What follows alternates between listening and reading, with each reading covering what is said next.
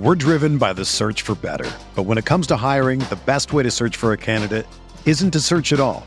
Don't search, match with Indeed. Indeed is your matching and hiring platform with over 350 million global monthly visitors, according to Indeed data, and a matching engine that helps you find quality candidates fast. Ditch the busy work. Use Indeed for scheduling, screening, and messaging so you can connect with candidates faster. Leveraging over 140 million qualifications and preferences every day, Indeed's matching engine is constantly learning from your preferences, so the more you use Indeed, the better it gets. Join more than 3.5 million businesses worldwide that use Indeed to hire great talent fast. And listeners of this show will get a $75 sponsored job credit to get your jobs more visibility at Indeed.com/Blue Wire. Just go to Indeed.com/Blue Wire right now and support our show by saying that you heard about Indeed on this podcast. That's Indeed.com/Blue Wire. Terms and conditions apply. Need to hire? You need Indeed. This podcast episode is brought to you by Coors Light. These days, everything is go, go, go. It's nonstop hustle all the time. Work, friends, family, expect you to be on 24/7. Well, sometimes you just need to reach for a Coors Light because it's made to chill. Coors Light is cold lagered, cold filtered, and cold packaged. It's as crisp and refreshing as the Colorado Rockies. It is literally made to chill. Coors Light is the one I choose when I need to unwind. So when you want to hit reset, reach for the beer that's made to chill. Get Coors Light in the new look delivered straight to your door with Drizzly or Instacart. Celebrate responsibly.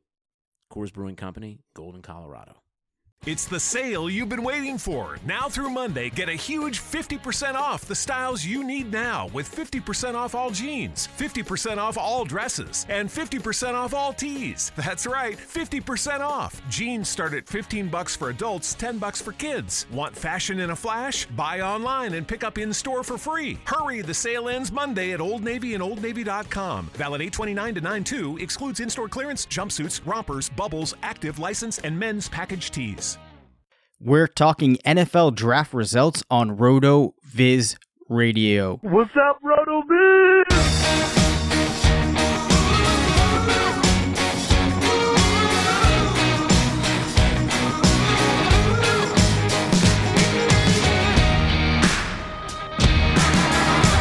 Welcome on into RotoViz Radio. I'm Dave Cabin, Senior Fantasy Analyst at RotoViz. I'm joined tonight by Matthew Friedman, the Editor-in-Chief of Fantasy Labs, part of the Action Network. We are brought to you by the good folks at the FFPC, and the draft has quickly come and quickly passed, so we finally have landing spots for these rookies. We get to break them down very quickly, very briefly, because we have a lot of content. Matt, how'd the props go? Amazingly well. The biggest thing was that I was really heavy on Kyler Murray going number one overall and heavy on that pretty early on. The rest of my props, I would say I was slightly above break even. Actually, probably a little bit better than that. But the Kyler Murray number one overall, I was betting on that starting in February. So that was the thing that really put me over the top. So very, very nice little weekend. Yeah, I can imagine. So you've been on quite a nice streak with the NCAA tournament leading into the draft. But let's get into the fantasy talk right off of the bat here. Your favorite landing spot for a particular player, or if you want to take it a different direction, I do think that there was a number of teams that made some really exciting moves. So I'll let you maybe, if you want to kind of turn things around and highlight one or two or even three teams that you really liked what they did as opposed to just your favorite landing spot for a single player. Because as we know, you generally have more than one take. Yeah, I mean, I'll talk about as many as 5 teams if I want to. No, okay. No, I think the player or the group of players, it's all kind of the same thing. Like the Cardinals, they really intrigued me with what they did during the draft.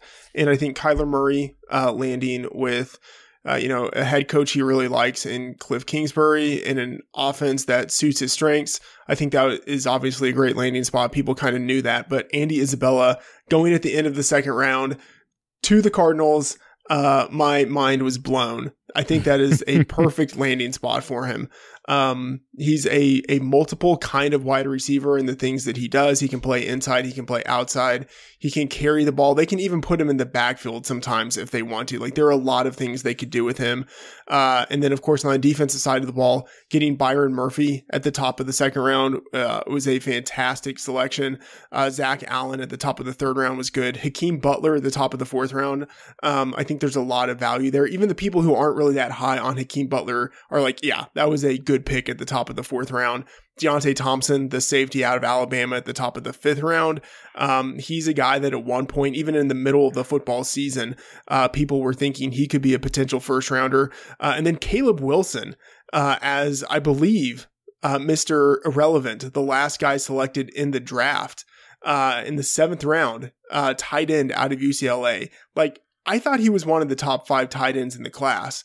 Athletic, good size for his speed, and then a pretty strong receiving guy as well out of UCLA. So I really liked what Arizona did. I don't know if you have any thoughts on them.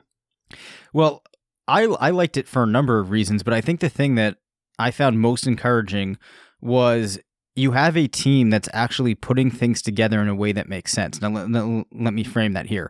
They go ahead and they make the move to get rid of Rosen, who was a solid prospect, bring in Kyler Murray. Instead of just taking that step, they're actually going to make every effort, it looks like, to equip him with what he needs to succeed, which is something that we don't always see done. For example, as we've talked about, Russell Wilson in Seattle was not always given the players around him that they needed, but I like how this looks for Kyler Murray to be successful. So in addition to a wide receiver core that had a Larry Fitzgerald, who I have to imagine is going to be a great presence for a young quarterback to have. They already had Christian Kirk, a player that a lot of guys at RotoViz still feel very strongly about. You bring in these 2 solid receivers, a tight end that could be another option. I just thought it was tremendous in that they realized they have this quarterback they want to build around, and they're actually building around him with a very offense-heavy approach in this draft.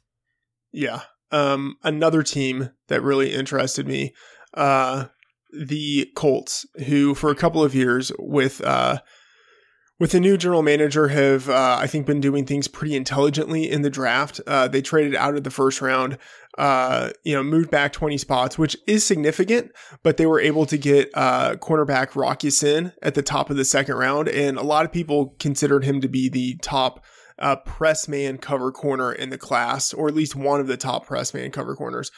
So a good, I think, move by them still to get him in the second round. And then with moving back, they added a second rounder in next year's draft. So a good move. And then they were able to get an edge rusher out of TCU. And then Paris Campbell, wide receiver out of Ohio State. Fast guy, productive last year, has some versatility. I think he will fit in well with what they want to do. Just another good weapon for Andrew Luck there. So I really liked what they did. Yeah, I think that some people are a little bit discouraged in where Paris Campbell landed because, yes, on one hand, it's a solid offense. You have Andrew Luck throwing to him, but they feel that there might be somewhat of a competition between Campbell and Nyheim Hines for a role. I don't know if I'm that down on him. I think he did kind of move down a little bit in my overall ranking. But the one thing that you could look at as being encouraging is in an offense like that, he can be used in a specialized role and not need as much volume as he might in another situation. So I don't know. For you, did that lower him down a lot, or did he kind of stay where you would have had him? He stayed pretty much where I would have had him, but I think it is a really good landing spot, and I don't see there being any competition really between Campbell and Nyheim Hines. Like, I think they play, I know they're kind of similar in that they're both like close to the line of scrimmage players, but like they play different positions. I think they're going to use them differently. So I think it's a good situation, and like to kind of frame it differently, like I think Campbell could be a guy who's a weapon for that team 5 years from now. I doubt we'll be talking about Nyheim Hines as a guy on that team in 5 years. Yeah, that's a very fair point. So that's Indy. Who else were you impressed with? Philadelphia, of course. I think they've been doing some pretty intelligent things for a number of years. I really like, so normally I think it's smart for teams to move back. But if you can trade up and do it without giving up a lot, I think it makes sense. And I liked a move that the Eagles did in the first round, moving up from 25th to 22nd to jump over the Houston Texans so they could draft Andre Dillard out of Washington State. They didn't have to give up all that much for a 3-pick move, but they got their guy. And Dillard is one of the best, if not the best, pass blocking offensive tackles, a left tackle specifically in the class. And they're going to need that. So he's probably going to be just a swing tackle for them in year one, but like he's going to be a long-term guy on their offensive line, maybe for a decade. So I think was a great move. They totally screwed the Houston Texans, who at that point were like, okay, we don't know what to do. We're just literally going to draft the next left tackle on our board, which was a small school guy. It was just like, man, that was bad. And then in the second round, they drafted Miles Sanders out of Penn State. I think a great landing spot for him. And then JJ Arcega-Whiteside, another second rounder out of Stanford, who probably won't do all that much this year, but I think has really nice long-term potential, because although you can look at that wide receiver group with the Eagles and say like, oh yeah, like it's full. There were 3 guys here: Alshon Jeffrey, Deshaun Jackson, and Nelson Aguilar. Like they're all going to start. Like that might not be the case. Like Aguilar might be traded. Alshon and Djax, like those guys are both old. Like Arcega-Whiteside, like he could have a pretty significant role on that team as early as next year. For sure. And I think a lot of it comes down to, with Whiteside, if you felt very strongly about him going into the draft, this is the type of landing spot, and it goes back to what you've talked about before, that you shouldn't let cloud your opinion of him, because it is easy to start thinking about the numbers. But Deshaun Jackson, I mean, it's even a very real possibility that this season he may not be the Deshaun Jackson that we're used to. So I agree there for Sanders. I think it was a pretty good spot. And it's funny when you mentioned the Texans just kind of defaulting to the position they were going for. It does remind me of what we see people do sometimes in a draft when you're too locked in on one player, and in a fantasy draft, he gets taken before you, and then you panic and you just grab that position, which is why you always want to have your backup plan in place. Yeah. I thought the Dolphins, actually, with what they did to get Josh Rosen and how they went about it, was actually a pretty savvy move. Oh yeah, I like that too. Well, so they were, like picking 13th in the second round. They traded down to the 62nd pick. Right. And so obviously you had the Cardinals wanting that 13th pick in the second round. The Dolphins pretty much said, no thanks, go screw yourselves. Traded down to the 62nd pick. In exchange for that, got a second rounder in next year's draft, and then flipped the 62nd pick to the Cardinals for Rosen. So basically they're getting Rosen almost for free. Basically all they have to do is wait a year to draft their second rounder, but great move by them. Yeah, and with the contract that Rosen had too, it pretty much mainly been paid out last year. So I think they have him for like $2 million a year for the next 2 seasons.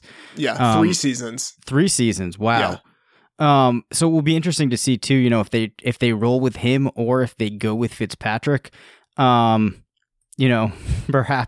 some people think that they might try to lose some games, which you could probably easily do with Fitzpatrick, but I suppose you could with Rosen as well.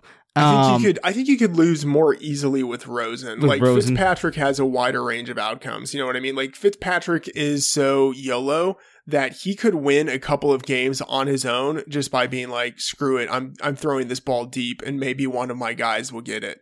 I don't think Rosen has that in him. Yeah, I also wonder too, if you do put in Fitzpatrick, is there like a chance that the team just really loves him and embraces him, that then it almost like makes it harder for Rosen to acclimate himself into being the guy when he finally gets the chance? Yeah, completely narrative driven, but it seems possible. I think that's possible, and I think the idea of trading for Rosen is that you give him a chance, right? If it works out, that's awesome. You acquired a franchise quarterback for nothing. If he doesn't work out, you want to, I think, give him as much rope as possible to know for sure that he doesn't work out. And if he doesn't work out, then he tanks your team in the process, giving you a much better chance to get a good quarterback next year. Like, I think the smart move is to go with Rosen for as long as you can. Yeah, and I do think that it's possible you have an average NFL quarterback too. So I thought it was really savvy that they went out and got him. And the Dolphins, I don't want to say are going to be a team that I expect to compete at any point in time, but at least like a move like that feels like a step in the right direction. Yeah. Player that moved the highest up your rankings, if you can pick one. If I can pick one, okay, I will pick I'll kind of frame it in a couple of different ways. Yep. So the one who moved the furthest up my rankings that I think is the most impactful is Kyler Murray. Okay. And I moved him from, and it's weird because like we knew exactly where he was going this whole time. So nothing really changed with him. What changed in the draft was the landing spots for all of the other guys. Yep. Or not even necessarily the landing spots, but the draft equity, the draft capital. That was the big thing that changed. So Murray for me moved up from like the bottom of the first round to, I mean, I don't want to say because my rookie rankings are going to be released on Action Network, and that will be behind a paywall. So I don't want to say too much, but like he's up there. Like he moved from the bottom of the first round to much higher than that. And a lot of that just had to do with, again, I thought there were going to be more wide receivers selected higher in the draft, and even some running backs selected higher in the draft. So it's not so much that I think a lot of his situation improved, although I think it did in that they put a lot of wide receivers around him.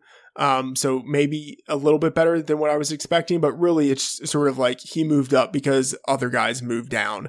And then one guy who really was not on my radar, Mecole Hardman, obviously just the landing spot in Kansas City, and then looking more into him and being like, okay, this is a guy who's fast, 21 years old, number 2 athlete in the country as a recruit, moved from defensive back to wide receiver, was able to score touchdowns as a runner, as a return man.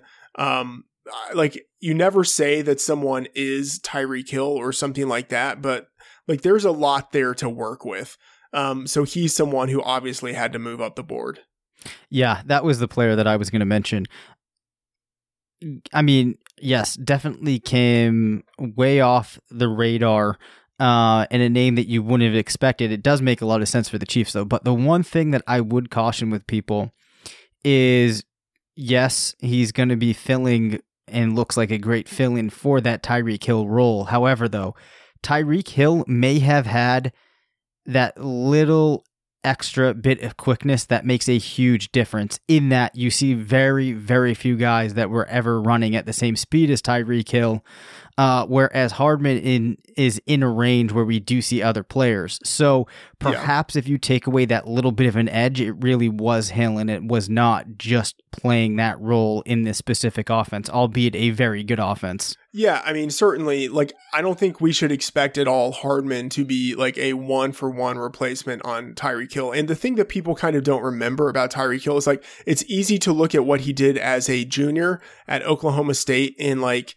you see like versatile production, but you don't see like overwhelming production. Like, he didn't have like 1,000 yards, for instance. And it's easy to look at what he did after he left Oklahoma State, where he did almost nothing. And He was playing at a lower level of college. He was basically just like a return man. It's easy to see that and be like, this guy didn't do much in college at all. But that overlooks the fact that, and like, I hate to go back to junior college, because like, what is junior college really? But like, he was an amazing player at junior college, like good enough at junior college to be one of the top recruits to go to Oklahoma State. So like he played as a running back in junior college. And he was phenomenally productive, both as a runner and also especially as a receiver.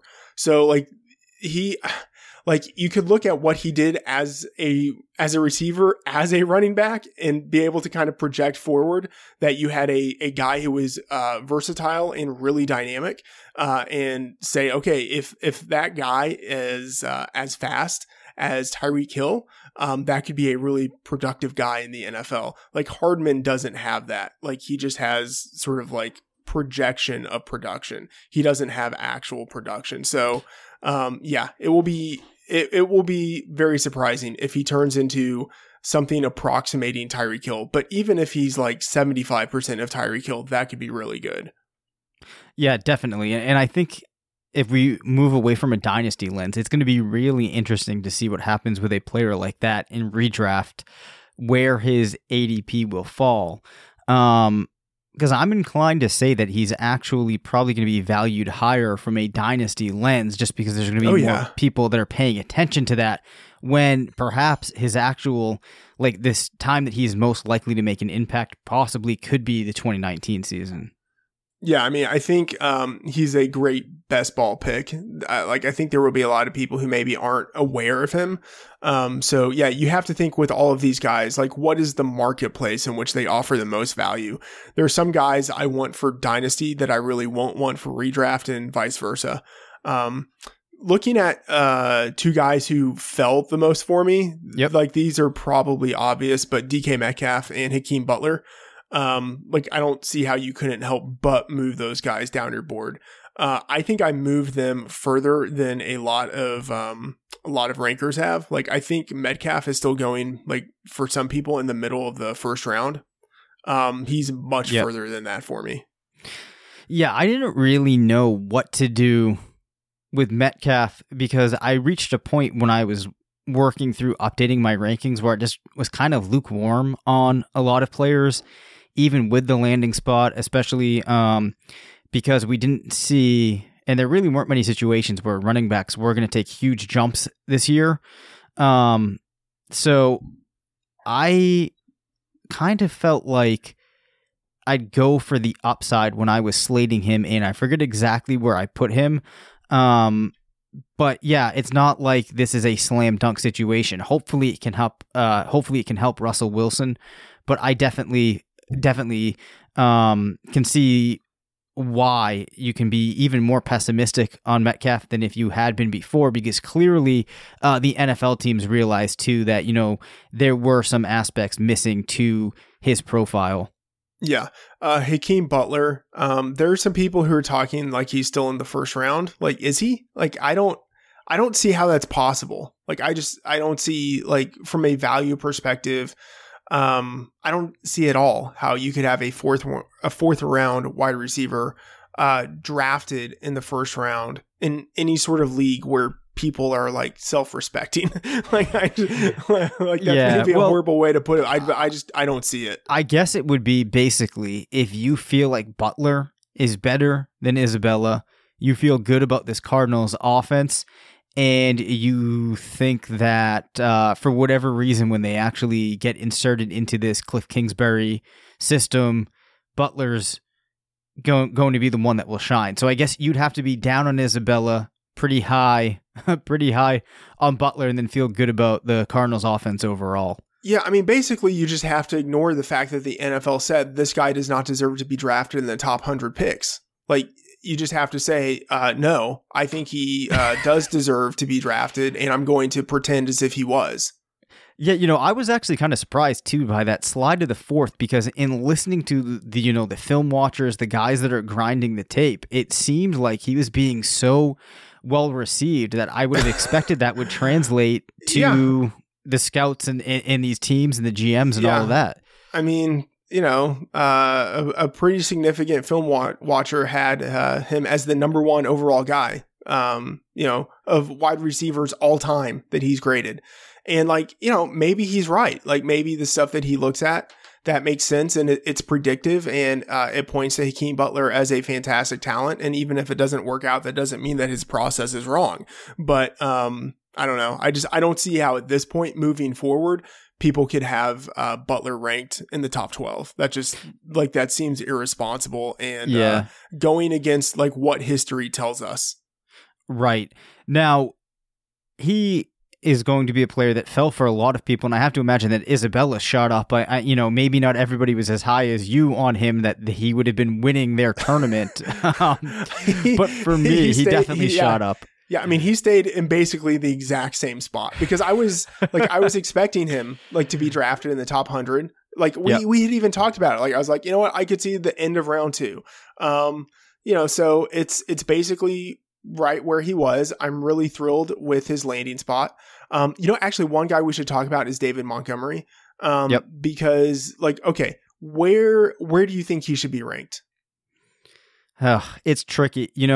I had gone through my first pass and I had him really low. Then I went back in, updated things. He moved up pretty high. And then I ended up with him in the middle. I am not as bullish on him as some are. Like, I know we have one person that has him ranked number 2. I think that he probably falls maybe somewhere like 7 or 8 if you're doing rookie rankings. Yeah.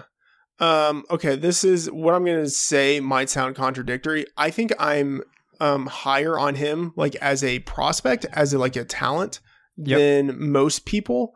But I think in rookie drafts, I'm going to be lower on him than most people. He was a 3rd rounder. He's in a landing spot where I don't think we can say for sure he's going to get usage. I think we can say pretty clearly like Tarek Cohen is going to have his share of targets, his share of carries. Mike Davis might siphon some stuff away. And so I can't look at a 3rd round running. And then I should say I value wide receivers more than running backs in rookie drafts.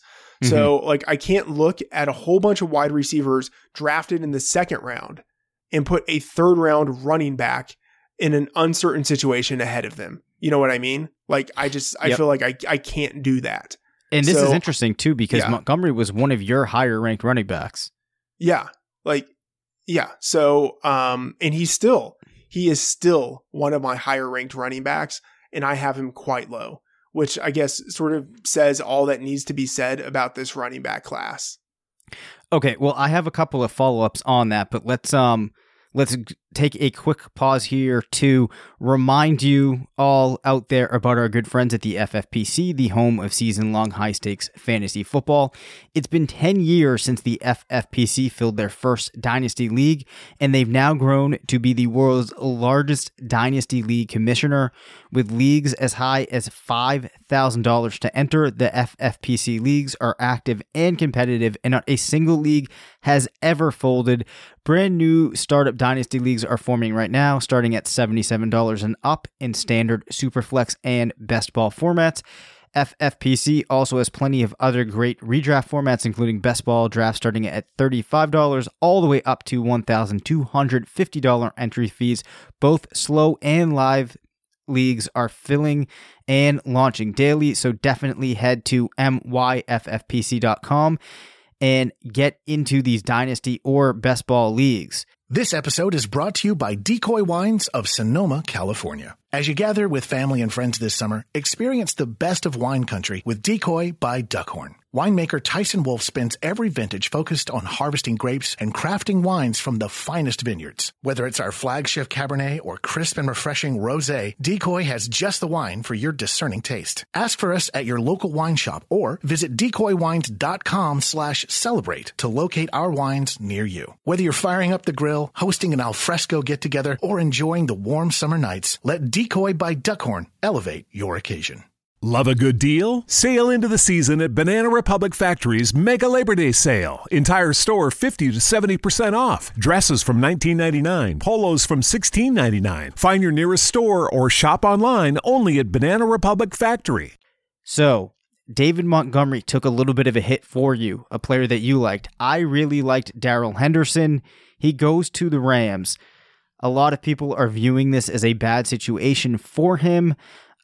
Does not find himself as a team's lead back, but I think that it's okay. You know, like I'm not as pumped up about this as I maybe would have liked to have been, but I'm certainly not as negative as some people are. Where did you fall out on how you feel about this landing spot? I think it's fine. I mean, I was never expecting him to be a lead back anyway.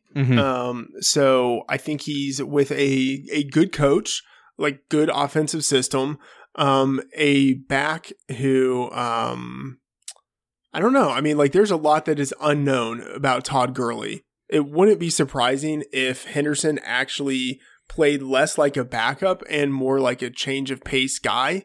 I think it could actually be a good situation for him. And I mean, would it really be a surprise if in like 2 years from now he were the starter? Like, I wouldn't be surprised by that.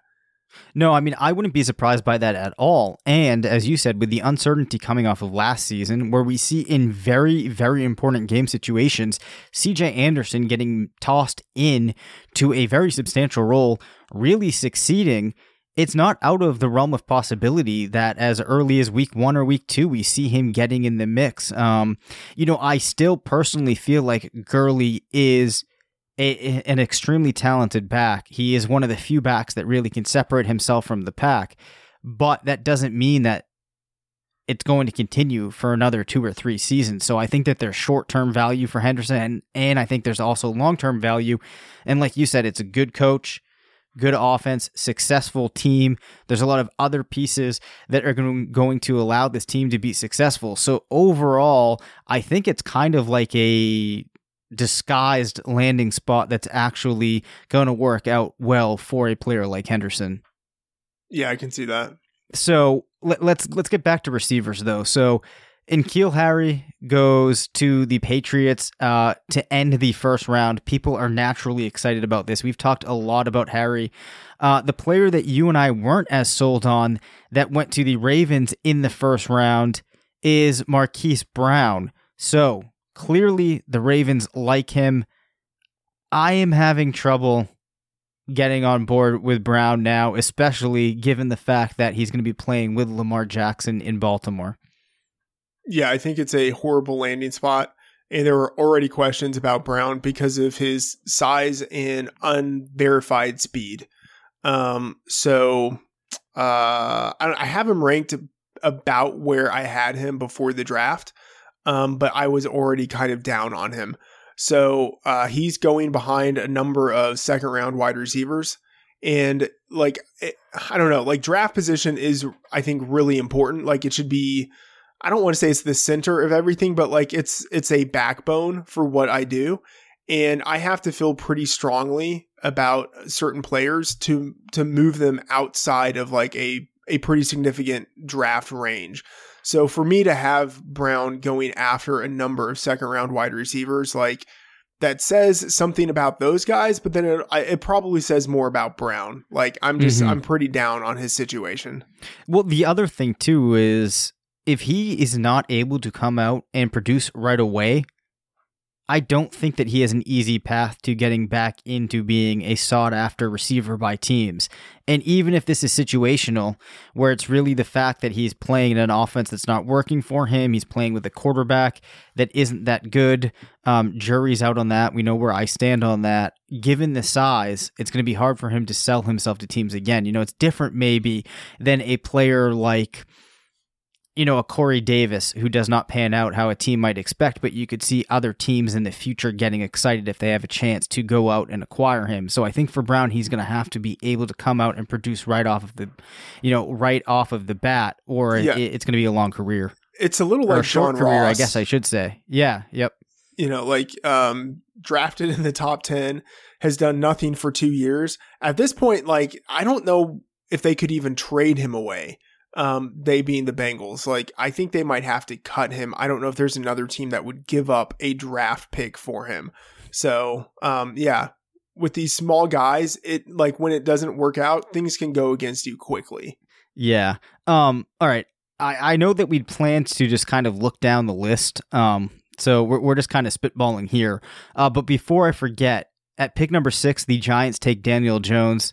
How bad of a pick was that? It was horrible. I mean, I don't think it was the worst pick of all time, but it was a bad pick. At least you can say they got a quarterback. So like, it's better to take a quarterback at 6, even if it's a bad quarterback, than to take a running back at 6, or number 2. But it's not a good situation. Like, I know that there are really respected people who say that Daniel Jones is a good quarterback. Gil Brandt, he didn't just compare him to Peyton Manning. He said he is Peyton Manning, which just seems kind of ridiculous. Yes. But okay, there are people who think he's going to be a good player. There are reportedly other teams that would have taken him before 17. So I don't know if that means that the people who think Daniel Jones is going to be bad, if they are wrong, or if it means that there are just multiple idiots in the NFL. I think that is probably more likely, but I might be wrong. So I think it was a really bad pick, just kind of based on the numbers. So I mean, the one thing that I think could be a saving grace for him from a fantasy perspective is that he's actually a pretty decent runner. He has decent enough athleticism. So the comp I had for him was like basically Josh Allen light, like Josh Allen, except like less everything, less arm strength. I don't know, just everything that people could come up with that is good with Josh Allen. Jones is like that, except he has all of those things in just a little bit less capacity. Right. And the thing that I really wanted to bring up here that's most perplexing about this, if there really are multiple teams that were interested in Jones before pick 17, we have a lot of teams that have no idea what they're doing. Daniel Jones, his adjusted yards per attempt, 6.2. Okay, that is worse than what you should be doing in the NFL, and we never see players improve in metrics like that. So, yeah, I mean, as I've talked about before, every single threshold that you can look at that is going to give you some idea of if a quarterback is ruled out from NFL success is there for it's there for Daniel Jones. The same thing went for Drew Lock, who, didn't it just feel like Denver was going to end up going for him? Of course they do. Now they also got Noah Fant. Talk to me about those guys and how you thought the Broncos did there. I mean, I think the big mistake would have been Drew Lock at 10. So at least they avoided that. Getting Drew Lock at 42 is much better. Like he looks like a day 2 pick. That's where they got him. They need a quarterback, potential quarterback of the future. That's what he is. So I think they did actually a good job there in waiting and letting him fall down the board. So that is good. Fant, getting him at 20 and trading down, I think that was also good because they potentially could have taken him at 10. Yep. So I think that was actually pretty smart. And then let me look a little this. I think they drafted a tackle too, right? Like I think they got their guy in Dalton Reisner out of Kansas State at the 9th pick in the 2nd round. Like that is a good move because they needed help on the offensive line. And yeah, you're he's right. a really versatile guy in terms of what he can do. He played right tackle for 3 seasons, but I think he also played center for 1 season at Kansas State. Like there's a lot that he could do on the offensive line. Like I think he could pretty much play all 5 positions, maybe not left tackle, but like he can do whatever it is that they need him to do. So getting him was, I think, a great move considering that he could have been a first rounder. So I actually like what they did in their draft, at least in the first couple of rounds. Yep. So we had another team going with a tight end early, that of course being the Detroit Lions, who take TJ Hawkinson, who we know that you're a huge fan of, at pick 8. This could be viewed as Matt Patricia trying to get himself a Gronkowski, or could also be viewed as the Lions trying to recoup what has happened prior with their tight end picks. As far as the landing spot goes for Hawkinson, can we expect an immediate impact? Does this make you feel better about him, make you feel worse? I don't I mean, he's going to be starting, I think, in week 1.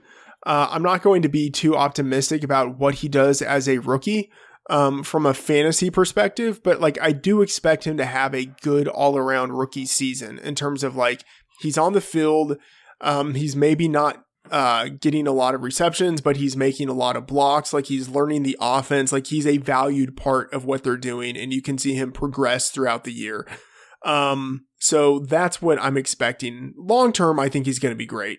I think it just might take a couple of years to get there. Like it took Greg Olsen, like 4 years, 5 years or something like that to become like a guy who is great. I don't want it to take that long for TJ Hawkinson, but like sometimes it just takes tight ends a little bit of time.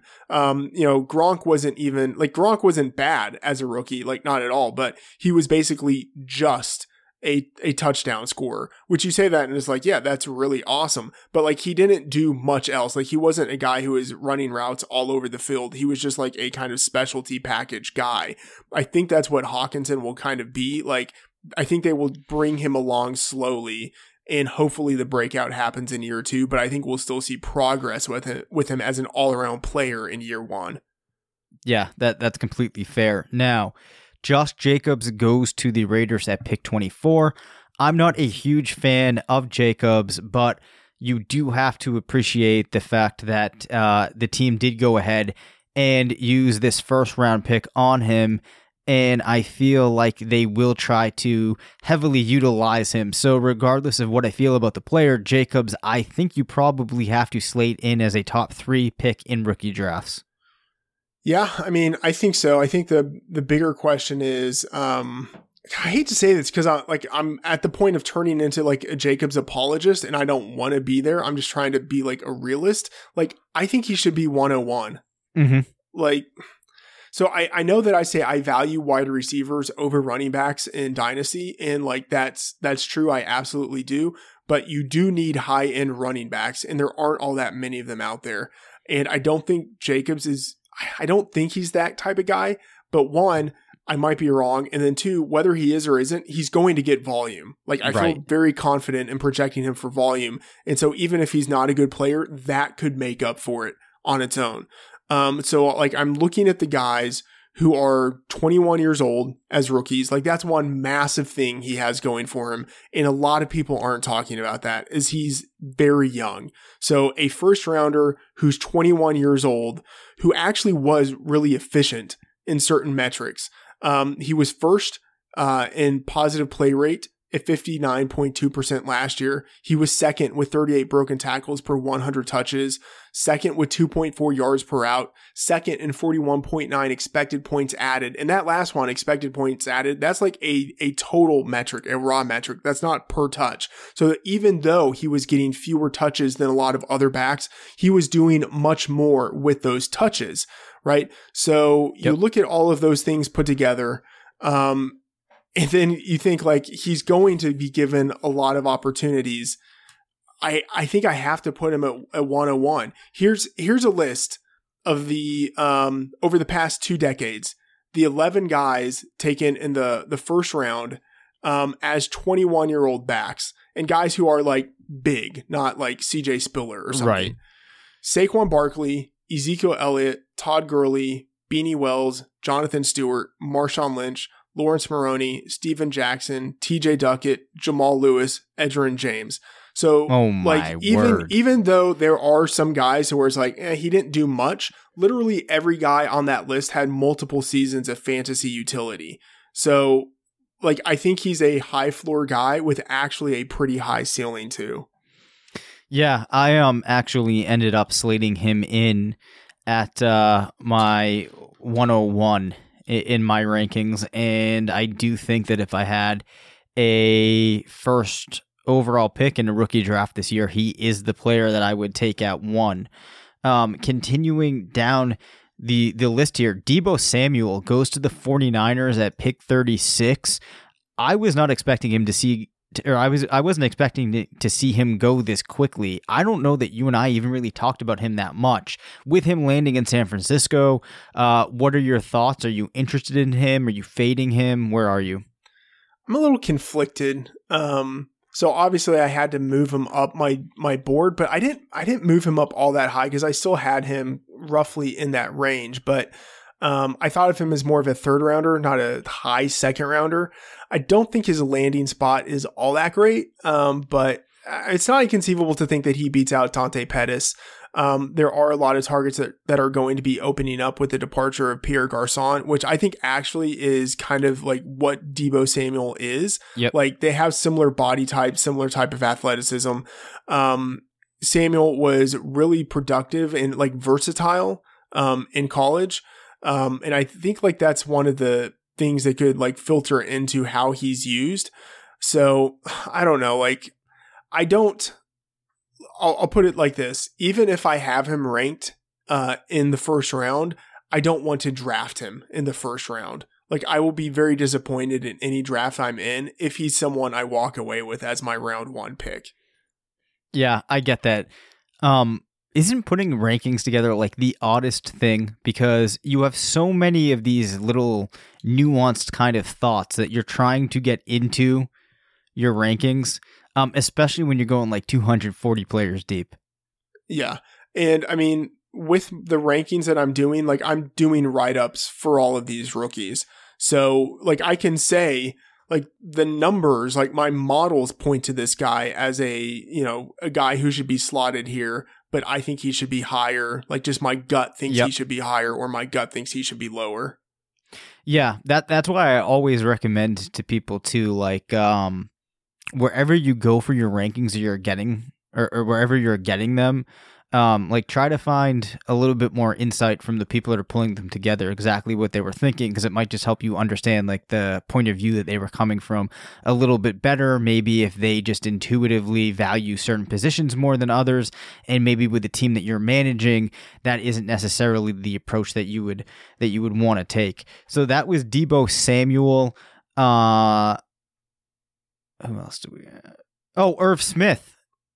A boy that your boy or Irv Smith goes to Minnesota at 50. Yeah. I mean, literally a boy in that I think he's 20. Yeah, so this is interesting. Not a great landing spot because he's going to have to be behind Kyle Rudolph for a year. Yep. But Rudolph is in the final year of his contract. Like, I think this is actually a pretty decent situation in which he doesn't have to be the guy for a year. He can start to, like slowly learn the offense, play as the second tight end for a year, learn behind Rudolph. I think it's actually a good situation for him. So, yeah, I'm still as high on him as I ever was. Like, he's a young tight end who has lots of upside with, good draft capital. Like that's going to be a guy I want. Yeah. And when you look at the rest of the tight ends in this class, you actually do see Drew Sample going to Cincinnati a couple picks later, but I still have Smith considerably higher than I do any of the other ends. Yeah, I mean, Sample, like that was, I think Evan even mentioned it on Twitter, like Evan Silva, like that was one of the worst picks of like the first 2, maybe the first 3 rounds. Like Sample, I mean, he's not athletic. He's basically a block first tight end. Like you could have gotten him in the 3rd round. And even if not, oh well. Like you could have gotten someone else who's basically him in the 3rd round or the 4th round. Like that was an absolutely, I mean, that one pick makes me question everything about Cincinnati. Like, I know that seems weird, but it's like, if you think that getting this player in the 2nd round makes a difference for your team is lost. Right. No, like I've always kind of gone under the standpoint that if I was in an NFL team and I'm at a spot in a draft where there is not a player at a position where I need that player that is very exciting or intriguing, I'm going for a lineman or somebody on the defensive line just to try to take another swing at one of those positions that is going to be able to fortify depth at a position where you're really going to need it, Whereas I think like taking a tight end, the odds of a player like Sample working out are pretty low. And does it radically change your team having him? I doubt it. Yeah, or even better, just trade down. Yeah. Like there's always going to be a team out there who covets some guy on the board and thinks we must have him, and I'm willing to give up a pick in the future to get him now. You know, so like if you're ever on the board and you're like, you know what, we don't really like any of these guys. We think some of them will be available later and maybe they offer more value there. Just, I mean, it's always, I think it is almost always possible to trade down. Yeah, that certainly makes sense. Miles Sanders goes at 53, which we had mentioned. I'm trying to find other offensive players we have not talked about yet. Damian Harris, we haven't mentioned him. Oh, actually, no. This is a player that we will get to Damian Harris, but Deontay Johnson goes to the Steelers at 66. I had not heard much talk about him going this high heading into the draft. A lot of guys are really excited about this. In fact, it's kind of being viewed as he is like an Antonio Brown replacement. Yeah, this is the Antonio Brown replacement pick. I'm kind of conflicted about this one. I think like a really big difference between Johnson and Brown. Brown was much more productive as a runner. I think just as productive as a returner, more consistently productive as a receiver, like productive right away as a receiver. And that wasn't the case with Johnson. And like Brown never had a season in which he tailed off. Like he was good for 3 straight seasons. Johnson was good last year. And I kind of wish he would have entered the draft last year. Like he actually technically could have. He was a redshirt sophomore. But returned to Toledo and had, it was a subpar season. Like, I don't think there's any way of actually kind of looking at the numbers and saying like, oh yeah, this was a decent season. Like at best it was a decent season. I think it was actually a subpar year for him. But somehow drafted in the 3rd round. Like he is intriguing. Like I don't want to say that he, like I can see the similarities to Antonio Brown and like I point those similarities out in an article, but I don't think he actually will become Antonio Brown. Right. That's a stupid statement because obviously no one's going to become Antonio Brown. I don't think he becomes like 50% of Antonio Brown. Right. I've always been a huge proponent of Pittsburgh being a fantastic place for a player to go and be successful. I think that it's a very good landing spot for a receiver.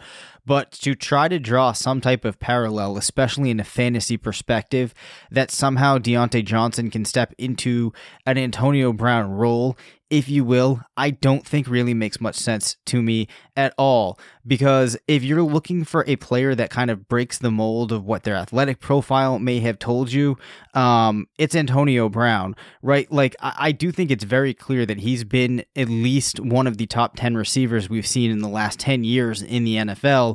And the way that he has been able to produce in so many different phases of being a wide receiver, to expect that another player is going to come in and be able to do that just doesn't make sense. And you'll also look and see the success of Juju. Well, I think that Juju also is an incredibly talented wide receiver. So I just don't think it holds any realistic talk or expectation of Jones coming in and just because he's going to be taking that Antonio Brown role being successful. So I ended up with him a lot lower than many other guys. Yeah, I think the thing with him is that he will, I think, kind of be more of like an Emmanuel Sanders in terms of what he does in that offense. So I could see him having like multiple seasons of like 600 to 800 yards, which is like, that's fine. Like that's, like that's a decent number 2, number 3 wide receiver. But that's not something that like is going to make a difference for your fantasy team. But one thing that, does intrigue me is that like he did have touchdowns as a kick returner and a punt returner in each of the past 2 seasons. Like he, even without having good speed, he does have this like spatial awareness, like this ability to make cuts, like to find the creases to get lots of yards. And that is a skill that Antonio Brown has. I think people, I think they give Brown too much credit for his speed. He's not he's not very fast of a guy. It's just that he's very good at making these cuts and creating space. And that's something that Johnson seems to have a skill for, but like, I don't know if that's the case. like I don't watch tape. I think even if you do watch tape, I think it would be hard to say, oh, this guy has this skill. But I think it's possible he has that skill. There's one way that he ends up being, like an Antonio Brown type of player, and that is he shows up with a bleached blonde stash. That's good. When the season starts. Jalen Hurd goes to the 49ers at pick 67, another wide receiver that they're adding into the mix for Garoppolo. Starting to feel like there's a lot of names in San Francisco. Yeah. I don't know if I can feel that great about any of them. This was weird because he has only 1 year at wide receiver. Even when he was at Baylor, ostensibly playing wide receiver, he still got a lot of his production on the ground. He's not polished as a wide receiver. What is he? I think he's going to end up being like this H-back type of player, and they move him around where he plays some out wide, some at tight end, some in the slot, maybe even some a little bit at fullback, some at halfback, just moving around as this versatile guy. And it's okay, that could be very useful for your team from a real football perspective. But that doesn't mean he's going to get a lot of production. That doesn't mean his production is going to be consistent. And I just I don't think that's something that fantasy players can count on. Yeah, no, they definitely can't. Two running backs that I want to talk about before we run out of time here. Devin Singletary goes to Buffalo at pick 74. I think he seems like the type of player that it's easy to imagine becoming LaShawn McCoy in Buffalo. We've talked about Singletary a lot. I have significant concerns. You could spin this, though, as I guess a good landing spot for him in that there is a clear path to playing time. Yeah, I have a hard time seeing him become LaShawn McCoy because so much of LaShawn McCoy is his athleticism or his agility, and Singletary is just a non-entity as an athlete. Yep. That's just. But he was really productive, and also another thing, Singletary, he was a good receiver as a freshman, but he did nothing in the receiving game the past 2 seasons. So, he's basically a small, slow, mid-major back who had a lot of production, but I don't know, just there were so many, as you mentioned, there are concerns with him. I have to take him seriously because they did draft him with a third rounder. Yeah. And you can see how LaShawn McCoy and Frank Gore, it's probable neither one of those guys is there next year. And, at this point, TJ Yeldon would be the only other guy who's kind of standing in his way. So I don't know. But even if Singletary gets an opportunity, I don't think he would do much with it. And I don't think he would do enough to prevent them from bringing in someone else to take his job. So I'm not all that interested in him. I've downgraded him a decent amount in my rankings, relative to where he maybe should be as a 3rd round running back. Yeah, I had him so far down to begin with that, I don't even really know where I ended up with him just because I am so pessimistic. So to close things out here, Damian Harris at pick 87 goes to the Patriots, which I think some people might have viewed as an odd pick. But I think that the Patriots like to have a stable of backs that they can use. Harris might be able to do some of the things that Rex Burkhead could do, perhaps even better, as Burkhead is kind of getting up there in age. He's had some injury concerns. And then also you have Sony Michel worked out tremendously well last year, but he also has some injury concerns and even some that they would have known about heading into the season last year. So I can kind of get or understand why the Patriots went ahead and made that pick. The question really just is what you do with him as far as being a fantasy asset goes. Yeah. So I kind of like some of this. I think he's in a good spot just in terms of if he's able to get opportunities, he could put up a lot of points. As you mentioned, Sony Michel, there have been injury concerns with him. I think he's going to replace Rex Burkhead, and I think that could be good. Yep. He's better at pass catching than Sony Michel is, and he's better at running than James White is. So like you could see a path to him getting some opportunities. Here's a random question, but like, what is really the difference between David Montgomery and Damian Harris? Like, they're both third rounders. Neither one is really all that athletic. Like, they're kind of similar players. I think they're even kind of in similar situations. Like, I know people think Montgomery is going to be the clear guy, but, you know, like, there's Cohen just as in there's White in New England. Mike Davis, like, he's not Sony Michel, but like he's going to get some carries. Yeah. I just don't see there being actually all that big of a difference between like everything that factors into a model that has to do with those two guys, like their physical profiles, their age, their draft capital, their landing spots, their college production. Like, I don't see much of a difference between those two guys. I think that the difference would be, and I'm not saying that I think this is the case, but if you're building out that model and you're assigning values to the players that are in the, for lack of a better term, kind of plotter role, people may think that the value that would get assigned to Mike Davis is pretty low.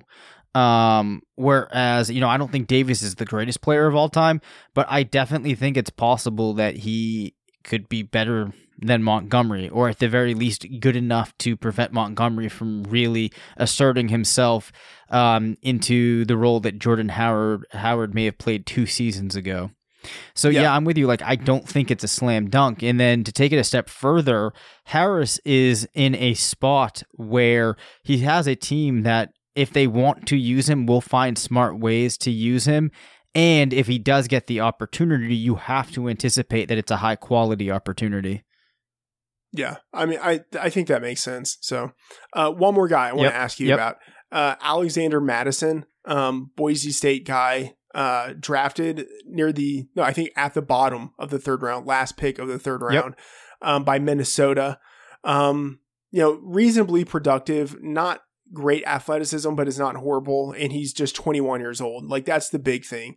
So you can say, like, yeah, he's going to be a backup, but you know, the history of 21-year-old guys drafted, you know, in that draft range, whether you say second, third, and fourth, you know, who are productive, like they tend not to fail. You know what I mean? Yep. Yeah. I mean, I actually think that Madison is the type of name that's easy to get lost in the shuffle here. People just assume that Dalvin Cook has that backfield in Minnesota locked down, which it's definitely, you know, likely that Dalvin Cook is the better back. Having said that, that doesn't mean that he is going to be the only back that they use. I understand that, you know, he can play as a receiver. He can certainly run. We've already seen Cook miss games. I hate to go back just to that injury kind of narrative, but even if you remove that, I still think that Madison's the type of guy who could, at the very least, get some usage right away. And I do think that he could deliver on it. So I think for me, this, you know, maybe made me value him a little bit higher, but, yeah, I don't think we want to lose sight of him, especially given the fact that he went at the 102, which is still a pretty high pick. Yeah. One more question here. Dwayne Haskins, went to Washington, number 15 overall. I think it's a decent landing spot. Good for the Redskins for not trading up to get him. I think they showed some real discipline there. What are your thoughts on him as, I mean, like, where is he? Like, obviously he's not going in the first round. Does he go in round 2? Does he go in round 3? Like, where do you think he belongs in a class that is, I'd say, like, weaker at running back and wide receiver, and so, like, might push up quarterbacks more than we would see in a normal class? Yeah. I think it's hard. Maybe towards the back end of round 2. Beginning of round 3. I just don't really like him landing in Washington with the current situation that they have, and I don't see them really being able to build a team around him. The one thing I do have to give Washington credit for, though, is they know how to draft running backs. We saw it with Darius Guice last year. They took Bryce Love. This year, I think they get it with the running backs. Unfortunately, I think what Haskins needs is more receivers. Yeah, this is a great team at finding guys who aren't going to be playing for a year at the running back position. Yeah. So, yeah. But I mean, it is funny though, because I do actually really like both of those guys. And the thought that I did have during this draft, if I was a team that wanted a running back, I would have tried to make a move with Washington to get Darius Geis. Because I think if Geis was in this class, you could have made a very compelling case that he would have been the top back. Yeah, I think that's probable. I mean, I think a lot of backs from previous years would have been the top back in this class. Yeah. Final thing that I want to point out too, at pick 100, the Panthers take Will Grier. Will Grier actually should have gone at pick 6 to the Giants if they weren't going to go on with Haskins. That's funny. Why are you saying that? Well, because Will Grier is the only other quarterback that you can look at depth of target, adjusted yards per attempt, their overall college production, and point to actually having a chance of being a successful NFL quarterback. Yeah, I mean, I'm not going to disagree with that. Grier was my number 3 quarterback entering the draft. I don't think he's going to have NFL success. Just because, I mean, at this point, he's a backup, the team that he's on. I just don't think it's going to work out. But yeah, I think he's, I think he could have had success if he had just landed in a different spot. Right. All right. Well, we've actually gone a little bit over here, Matt, and I think that we still have a lot of territory to cover next week. So maybe we'll just kind of pick up where we left off, and then revisit anything that changes with more time to think these landing spots through. Any closing thoughts for you? No, I'm just happy that the draft, I don't know, it's always like a fun event. So I'm happy we had it. I'm happy it's over, and we can start moving on to other things in the off season. Yep. Hey, real quick, have you ever been recognized as Matt F. the Oracle? No. Really? No. It'll be weird if it ever happens. Oh, yeah, that's disappointing. I almost want to hire somebody to find you in Iowa and just track you down and be like, holy shit, it's Matt F. the Oracle. Yeah, that would be weird. Please don't do that. All right. On that note, we're going to wrap things up here. I'm not looking at a script, so find us on whatever podcast service you use. Leave a comment, rate, review, subscribe, unsubscribe, all that good stuff. We will see you next week for at Matt F. the Oracle. I am Dave Caban, reminding you, it's not a fantasy if you believe it.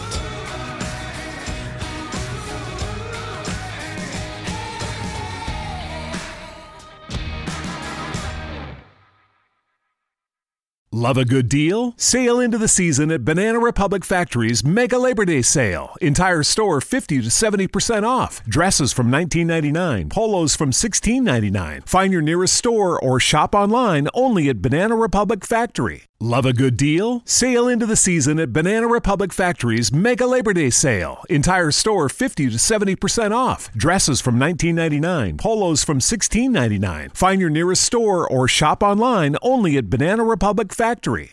Nobody builds 5G like Verizon builds 5G. Because we're the engineers who built the most reliable network in America. And the more you do with 5G, the more building it right matters. The more your network matters. The more Verizon engineers going the extra mile matters. It's us pushing us. It's Verizon versus Verizon.